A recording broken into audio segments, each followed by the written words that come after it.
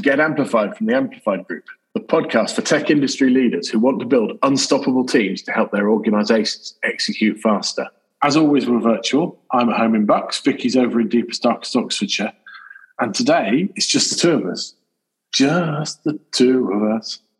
So we thought we would brighten our listeners' days with a little bit of a conversation about something that I know from previous chats affects Vicky and on occasion has affected me as well. So Vicky, what we're talking about today? Yeah, so I'm really sorry for interrupting your singing, actually. That was rather lovely. It was blooming dreadful. We are talking about imposter syndrome, and we're talking about it because I wrote an article about it last year that we published, and it had a really great feedback. And since then, I've been asked by the Chartered Institute of Project Management to go and talk on the subject for International Women's Day, which is a real privilege and honour to be asked that's fantastic. to do that. But it just made me think, if this is such a hot topic, does it make sense for us to cover it as a podcast? Yeah, I think it does. I think you'll probably find that this is something that affects a ridiculous number of successful people, and they probably all hide it pretty well. I used to think of it as, and we should talk about what imposter syndrome is, but for me it was always feeling like you were faking it till you were making it. How would you define every it? Day. Well, it is, and actually imposter syndrome is described as a form of intellectual self-doubt when you don't believe your achievements are real.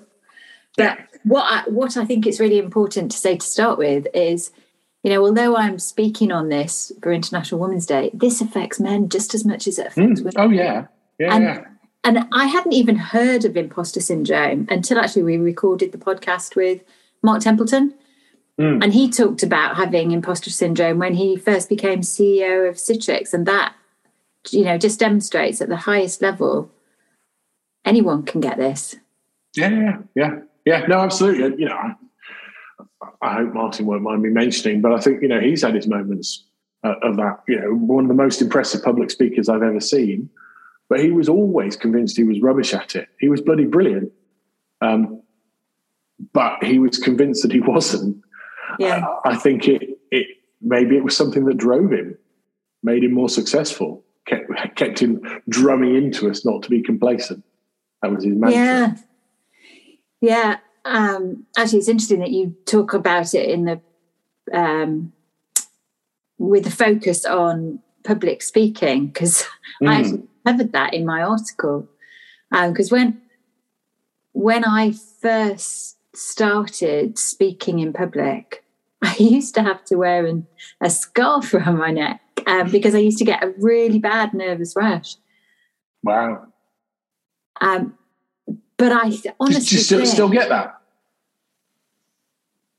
Not from public speaking. And I've, stood in front of audiences, huge audiences, thousands of people. And actually, for me, the bigger the audience is, the smaller they are out in the audience, the smaller the faces are, and the darker it is, the easier I find. I can see that. It's more anonymised. It is more anonymised. But there's a few things that come out of it for me, certainly to overcome imposter syndrome in that instance to start with. God, I needed to know my subject really, really well to give me the confidence. But also, I think I realised over time that I also needed to be myself on stage versus trying to be someone else. Lewis G, who we had on the podcast, Lewis used to have the most wonderful way of presenting, where he used to just lean up against the podium, and it's almost like a fireside chat before the fireside chat thing became a fashionable thing. But you just felt like Lewis was just talking to you, and he had such a great way of doing it. I thought, I'm going to try and be like that. Yeah, like having a natter with your mate. Yeah, I remember seeing Lewis presenting. Yeah. Early days of interacting with VMware for me. Yeah, and yet when I tried to be like that, I got really, really low scores because it wasn't me. And actually my presentation style, as you can imagine, well, you've seen it, is seen it, is jumping about on stage, waving my arms around, being all enthusiastic. So me trying to do low key didn't work for me at all. Yeah.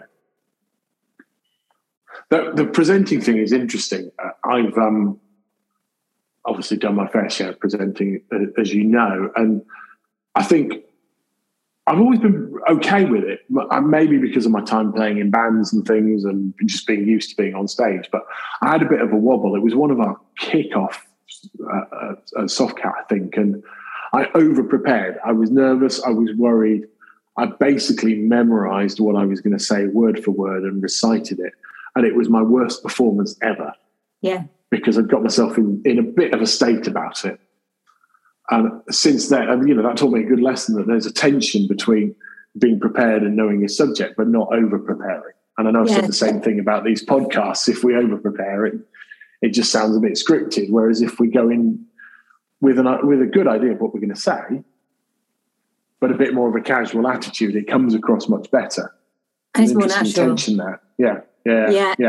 Yeah. But being prepared, I think having imposter syndrome for public speaking, you can use to your advantage, because I think, I remember on a couple of occasions not making as much effort as I should. Yeah. Whereas I think the vast majority of the time, I've always felt like I have imposter syndrome. So I've taken, made the extra journey to really be prepared for it, not over prepared, but in a natural way. And that's when it works to its best. And I think the biggest learning for me on that was I was asked to present at an analyst summit for Citrix. I was flown over to San Francisco, and I was just there for 24 hours. I was the only female presenter. I was the only one under the age of 30, I think, with the executive team. And I felt like really, really out of my depth. But my goodness, the stories that I had to tell to make my point, because I was presenting on innovation. Yeah. But I was talking about the power of simplicity. And that really, really pushed me out of my comfort zone. So the prep that I did for it, not scripting word for word, because I think scripting word for word, my experience of that is if you go for word and then you miss a word, it throws you off. And that's it. You lose your track, and then you're trying to look back at your notes, and it's just a mess, isn't it? Yeah. Whereas having the general gist of the points you're going to make, it doesn't matter if you don't need to be word perfect. Absolutely. Funnily enough, it's a similar sort of thing, I think, with music. And some people might disagree with me, but I think music is better if there's just a little bit of live tension there. If it's over-rehearsed and too crisp, it can be anodyne and boring, and you might as well be listening to the CD or the Spotify stream these days, I suppose. Whereas if the solos are a bit more ad lib, and you might throw in an extra little fill here and there or whatever, I just think it's better. Music is a living and breathing thing, much as it's more human. Presenting is. Yeah, it is. It's otherwise you might as well have a robot up there playing. Do you know what? This just shows how unscripted it is. But I remember going to watch Bryan Adams in concert when I was at university. And I've been so excited to go. And then I went and saw... You were so cool back then. Oh, God, wasn't I just? But listening to him was just like listening to the CD. There was no performance. Yeah. There was no human element to it. And it was really boring. Yeah. Consummate professional, very, very crisp. But, really it's Bryan Adams plus a backing band of session musicians. Yeah. And not to knock that, because I would never have the skill or precision to be a session musician, but that is about playing precisely the right note at precisely the right point.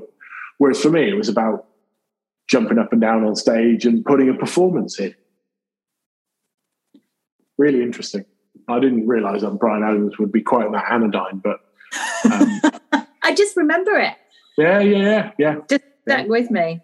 Yeah.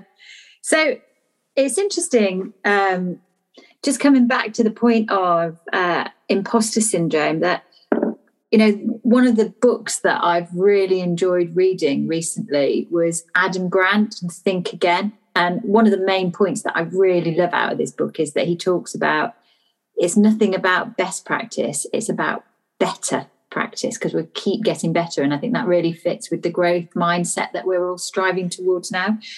Yeah. But he talks about the second chapter of his book is absolutely dedicated to imposter syndrome. And he talks about there's a real benefit of imposter syndrome, which is it means you don't have an ego. And that makes such a difference, because if you don't have an ego, you are willing to go that extra mile and to be more human in your approach in the first place and be more authentic and all of those things that people want to relate to. Yeah, you're probably right. It's I wonder what percentage of successful people suffer from imposter syndrome, and how many of them are successful in part because it's what drives them.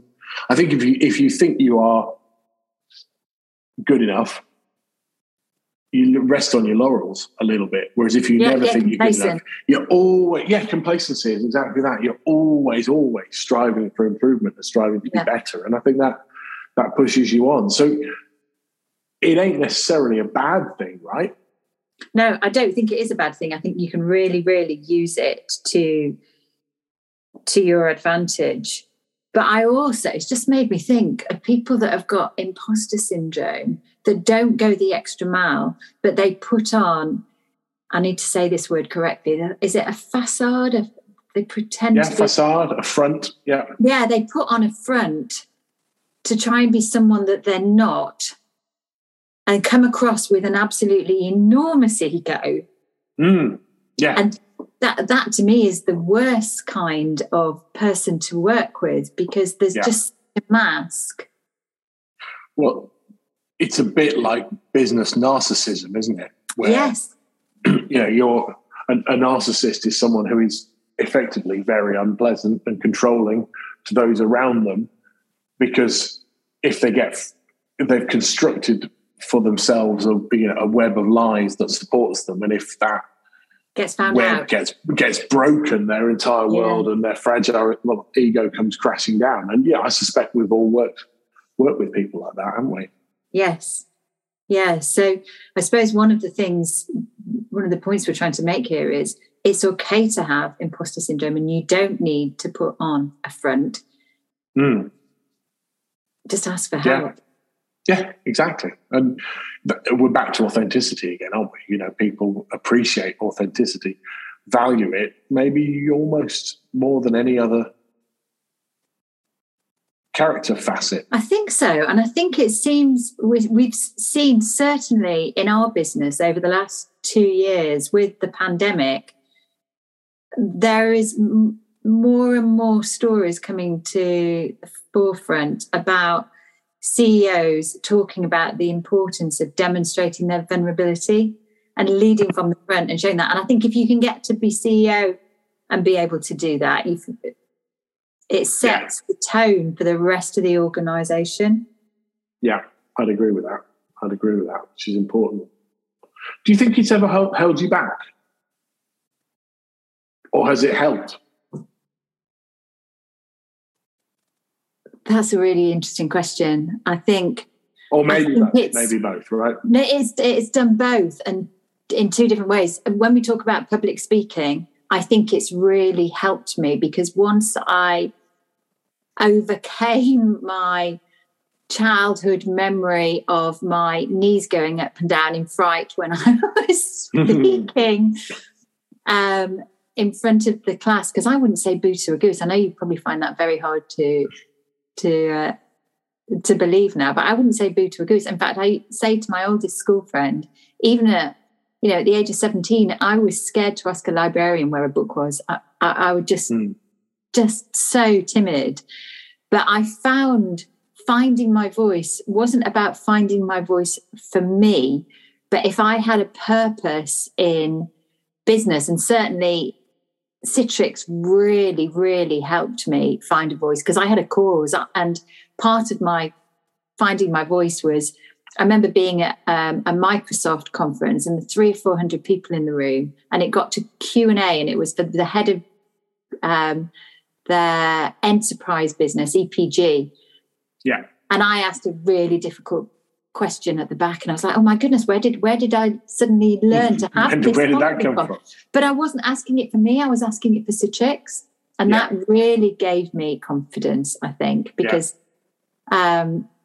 and I had a lot of support and realised that I could tell stories. And the more you practice at something you find difficult, the better you get, don't you? So I think my public speaking, I don't think it held me back. I think me having those insecurities made me more confident. But where I do think it held me back, and I think one of the main points that I really wanted to talk about on this podcast was, I was asked on several occasions to do bigger jobs with more responsibility and given the opportunity of fast track to VP, and I turned them down. And that, I think, I now relate back to having imposter syndrome. But there was one particular instance at VMware that I want to talk about, because that role, I was asked to take on more responsibility on a fast track to become a VP and being responsible for the entire partner organization. And I just looked at that role and thought, but I don't know enough about OEM. I don't know enough about all these different elements in the partner organization. I only know the resale piece of it, really. And for that reason, I said, this is not the job for me. I don't want to do it. But what I've since realized is I didn't need to be an expert in all of those different elements. What I needed to be able to do was understand the power of team. And actually, my role would have been as a leader was to bring the team of experts together and make sure that they had the voice and they were driving their elements of the business forwards. And I just had to look after them. Yeah. Their curator, their pitch person, their voice, their advocate. Yeah. Yes. Yeah. And if you think about, moving into a leadership position of Europe or a CEO role where you've come up through sales or you've come up through marketing or on the technical side, you're not an expert in all the other different areas. And it's okay to admit that and make sure that you've got the right people in the team. And in fact, I was with a leadership team this morning, and they've identified that their top priority is making sure that they have talent that are really being given the opportunity to work to their best potential, because that's how the business is going to move forwards. And then realizing that of everything that they're going to do, that's the thing that's going to help the business, propel the business forwards, is really great to hear. And, that mirrors my experiences in moving into the CTO role in Softcat, in that, I never felt that I was the CTO. We, my little band of merry people, we were the CTO. It was the Softcat Brain Trust, a bunch of individuals with wonderful ideas and great strategy. And I was really just there to bring it together, to articulate it upwards to, the board as to what we were doing and what the strategy should be, sideways to the other members of the director team, and most importantly, into the sales team so that they could tell that story. And my job wasn't to come up with this stuff and wasn't to be the all-seeing eye on everything technological. It was to coalesce all these different streams together and bring it into a cohesive narrative by bringing these people together and giving them a voice that individually they probably didn't have. So I've got very similar. I've got a question for you on that, which is, so I've heard you tell that story a few times now. Pretty consistently. When you were actually in the role itself, or when you were first asked to do that role, did you consciously know that that's what your job was to do?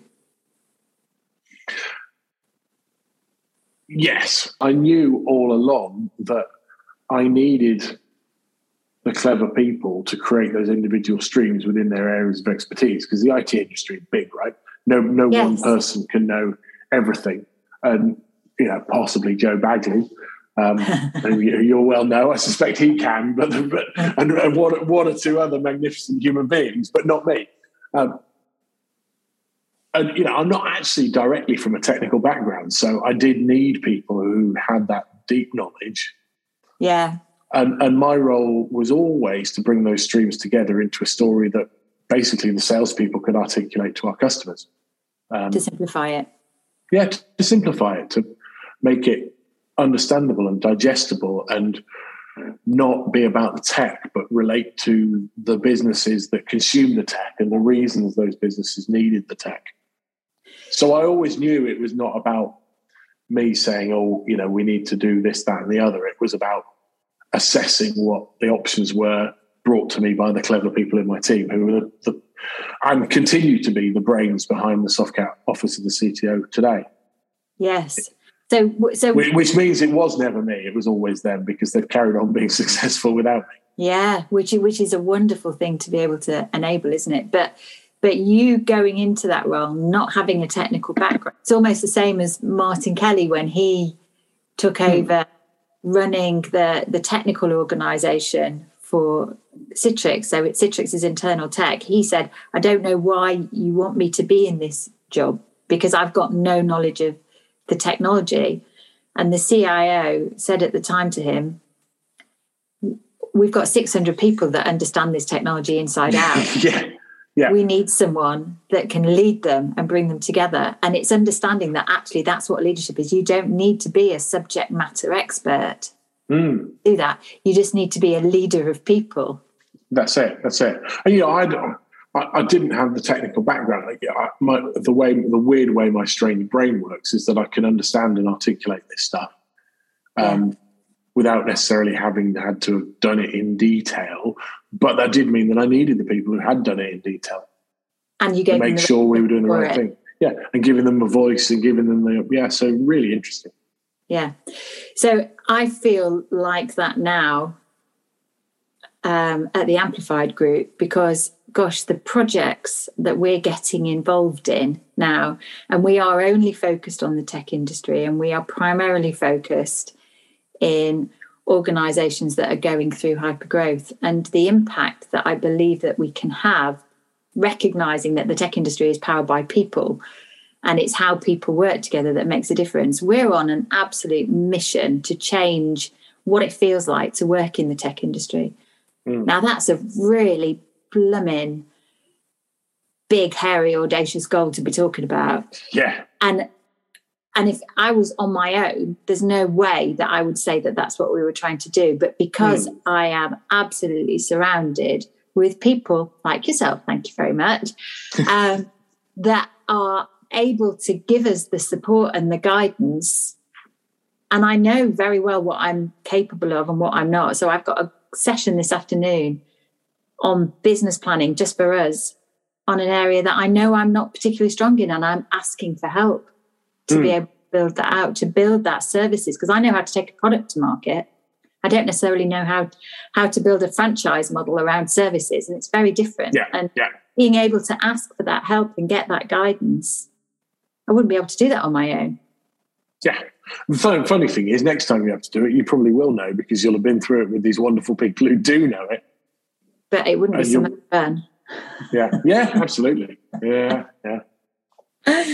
Yeah. So really, in summing up, taking advantage of the power of teamwork to help overcome imposter syndrome. Yeah. Imposter syndrome in and of itself probably drives you towards teamwork in a way that thinking you know it all, or at least pretending you know it all, turns you into a controlling manager that doesn't let the people within your team do what they need to do. That's a great summary. Say that again. It was brilliant. Do it again. So probably the fact that you have imposter syndrome drives you towards creating more of a team environment, because it makes you realize that you need those people around you. Yes. Whereas without it, you could become an autocratic manager rather than a leader that foists their view and their strategy upon people without input from elsewhere, which, as we know, as everything that we've talked about on all of these podcasts, you need the former, not the latter. Yeah. So possibly imposter syndrome, much as it might hurt sometimes, is a bloody good thing. Absolutely. That's such a brilliant summary. Thank you. I think that might be the most profound thing we've come up with on Get Amplified to date. Well, there you go. Happy days. Brilliant. So in this series, we have been asking our guests, or we're planning to ask our guests, for a book recommendation. And it's just the two of us, and I've already given my book recommendation, which is Adam Grant and Think Again. I thought it might be fun to ask you if you have a book recommendation. Absolutely, and I do. Believe it or not, I thought about this beforehand. So, and I've said this many times, possibly not on any of these podcasts, but I might have done. But loads of the younglings at Softcat would ask me, and I would always recommend this as a starting point. And it's a bit old-fashioned. I don't know that it's necessarily still in favour as such anymore, but it's How to Win Friends and Influence People, the old Dale Carnegie book. My dad did a series of Dale Carnegie courses. I remember him having, the poster, like a certificate up on the wall with a little, gold embossed sun star thing on it. And so he gave me a couple of his books, and this was the one that in particular helped. When I was starting out, probably sort of just post-uni or maybe slightly earlier than that. And I think it really helped me. I think without that, so it gave me an understanding of how people should interact with each other for mutual benefit and for positivity, as opposed to just going in all guns blazing and trying to stamp my authority on everything, which made a real difference, I think. And I think it really helped me in the early stages of my career. I think the stuff that I learned from that, because I'd read it so early, just became embedded in the way I did things. Yeah. And to this day, I don't subscribe to the Lord Sir Alan Sugar finger pointing, angry red face mode of doing business. I don't think the world needs that. It's not helpful. No.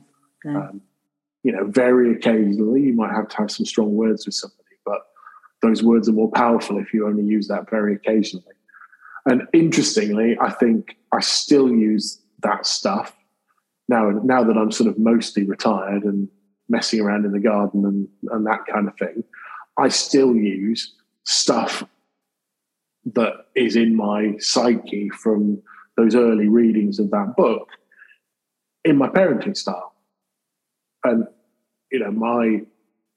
I seem to have this manner of getting stuff done with Iris that everybody knows with teenagers, it can be hard, but a more consensual way of doing things seems to work for her.